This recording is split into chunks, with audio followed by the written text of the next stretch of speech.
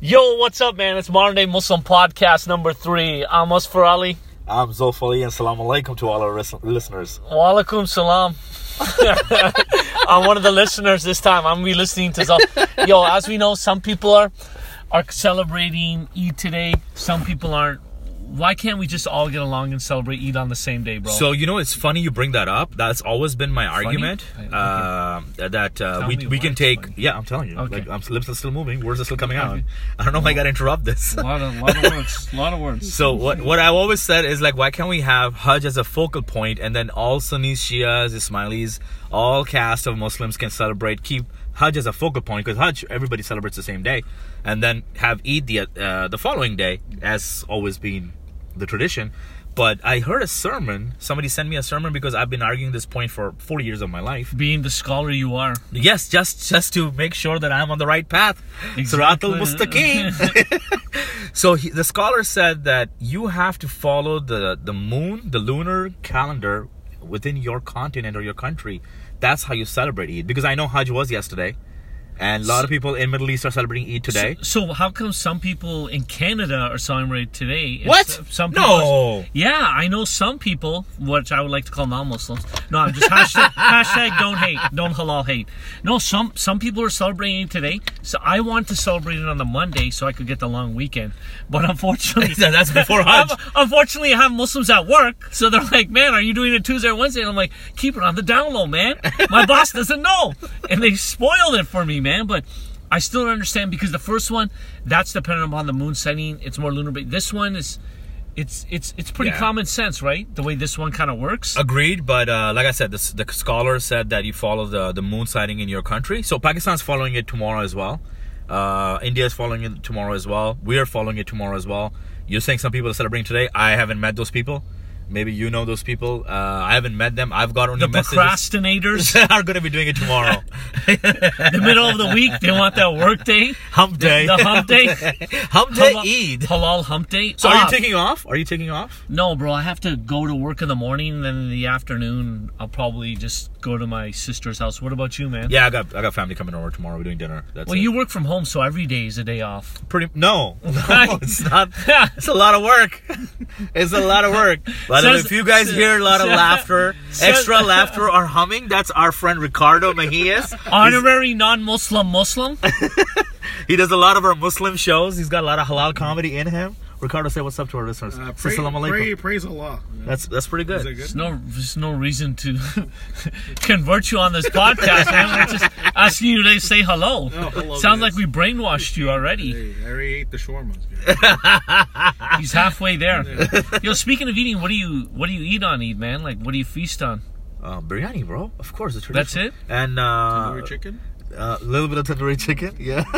Ricardo, I'll invite you to the next barbecue. Awesome. And the traditional, oh my God, kheer with samayas. That's it. Yeah, that's what my mom does in the morning. That's like the sweet spaghetti. Yeah. Everybody likes it. You know, I'm talking about food because you know what my nephew told me the other day? This was like the funniest and most ignorant thing I've ever heard. So he said that his Muslim friend told him that if you say Bismillah before you eat something, it makes it halal. No, that's BS. So like Bismillah bacon. No, you can't. Yeah, I know. You can't. He told me. It doesn't work that way. I go, if it worked that way, you know how many Big Macs you'd be allowed to eat right now? And he was so disappointed. He's like, I thought this was a good rule. And I turned around and I go, listen, if you ask this one more time, you're going to become halal. That's true. You know what I mean? But have you heard that before? I remember I have. In middle school, someone told me that I was about to eat something. I've heard that. I've heard Bismillah.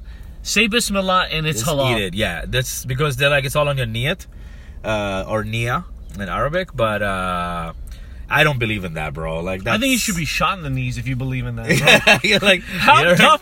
What you're missing an idiot. What missing page of the Quran was this in? Like someone ripped it out and someone magically it was handed. Just say Bismillah and it is halal. No, we got to do the slaughter, the proper slaughter way and all that. Yeah, no, that's BS. You know, a lot of people ask me what happens to a Muslim if they eat bacon. Nothing happens to us. I know. It's I've like had bacon by mistake. It tastes really mistake. Mistake. He said mistake, and then you said really good after. So if it was a mistake, you should have been I felt guilty. I'll tell you the story. We were having a barbecue, and we were having it at my non-Muslim friend's house. No, yesterday. It was pick up the pepperoni. It was 2003, and he had created his own smoked barbecue section, like charcoal one side. So he said, you know what, Zof, I know you and your friend Bobber are gonna have halal, so I'm gonna cook your meal first, and then I'm gonna cook the pork. And I was like, oh, that's great. So he brought lamb chops, halal lamb chops, and then he brought chicken, and he was doing chicken broast, and he cooked it. But then again, because he's not fully educated towards how this works, he put the bacon and the lamb chops and the pork chops on the same plate, same grill, same plate, same plate, and served us. And I didn't know which one was what, and I ate it. And then he's like, oh, Zof, how'd you like that? And I was like, yo, that tastes really good. What marination did you use? And he's like, oh no, that's pork chops. You're okay to eat pork? I'm like, why'd you serve it in the same plate? Can't you tell the difference, bro? No, it was really well done. Ricardo, is there a visible difference between lamb and pork chops? No. It's pretty much the same. Yeah. Which one tastes better? Off the record? Off the record, on the record? But again, the pork chop tasted really good. The pork chop tasted better? And I'll tell you why. Because you're harami. No, because we were starving, because we went hiking all day.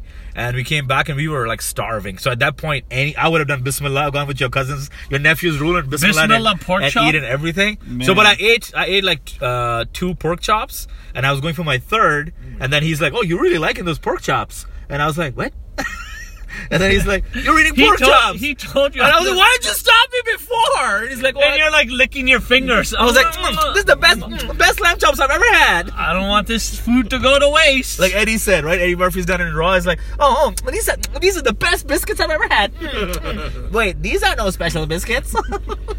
So besides the Bismillah halal rule, which I think is the most stupidest thing, what's the most ridiculous thing you've ever heard from your Muslim friend? Like that he's told you. Oh, so here's another fun fact. I was going to use Zolf as an example, but he's... No, I've heard this about Shias, that we spit in our food before we eat. I've never seen it. Who told you that? My mother-in-law.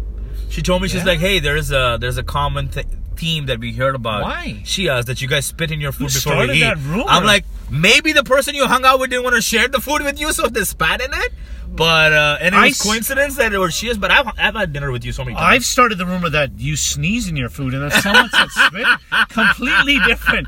You know, have some respect for whoever's continuing the spread of this rumor. That's the craziest rumor I've ever heard. No, we don't do that. But that's so stupid. Yeah, why would I spit in my food? Like the most I've done is you know what they call it, like fuwe, because it was too hot. Yeah. Like but then or like the chai is too hot, and then you get that what's Malai in English?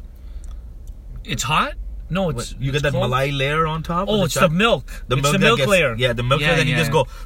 And you try to take it off on your chai. And they're like, why are you spitting in your chai? I'm like, I ain't spitting, man. I'm just trying to get that curd off a little bit. I think you should be allowed to spin that person's face.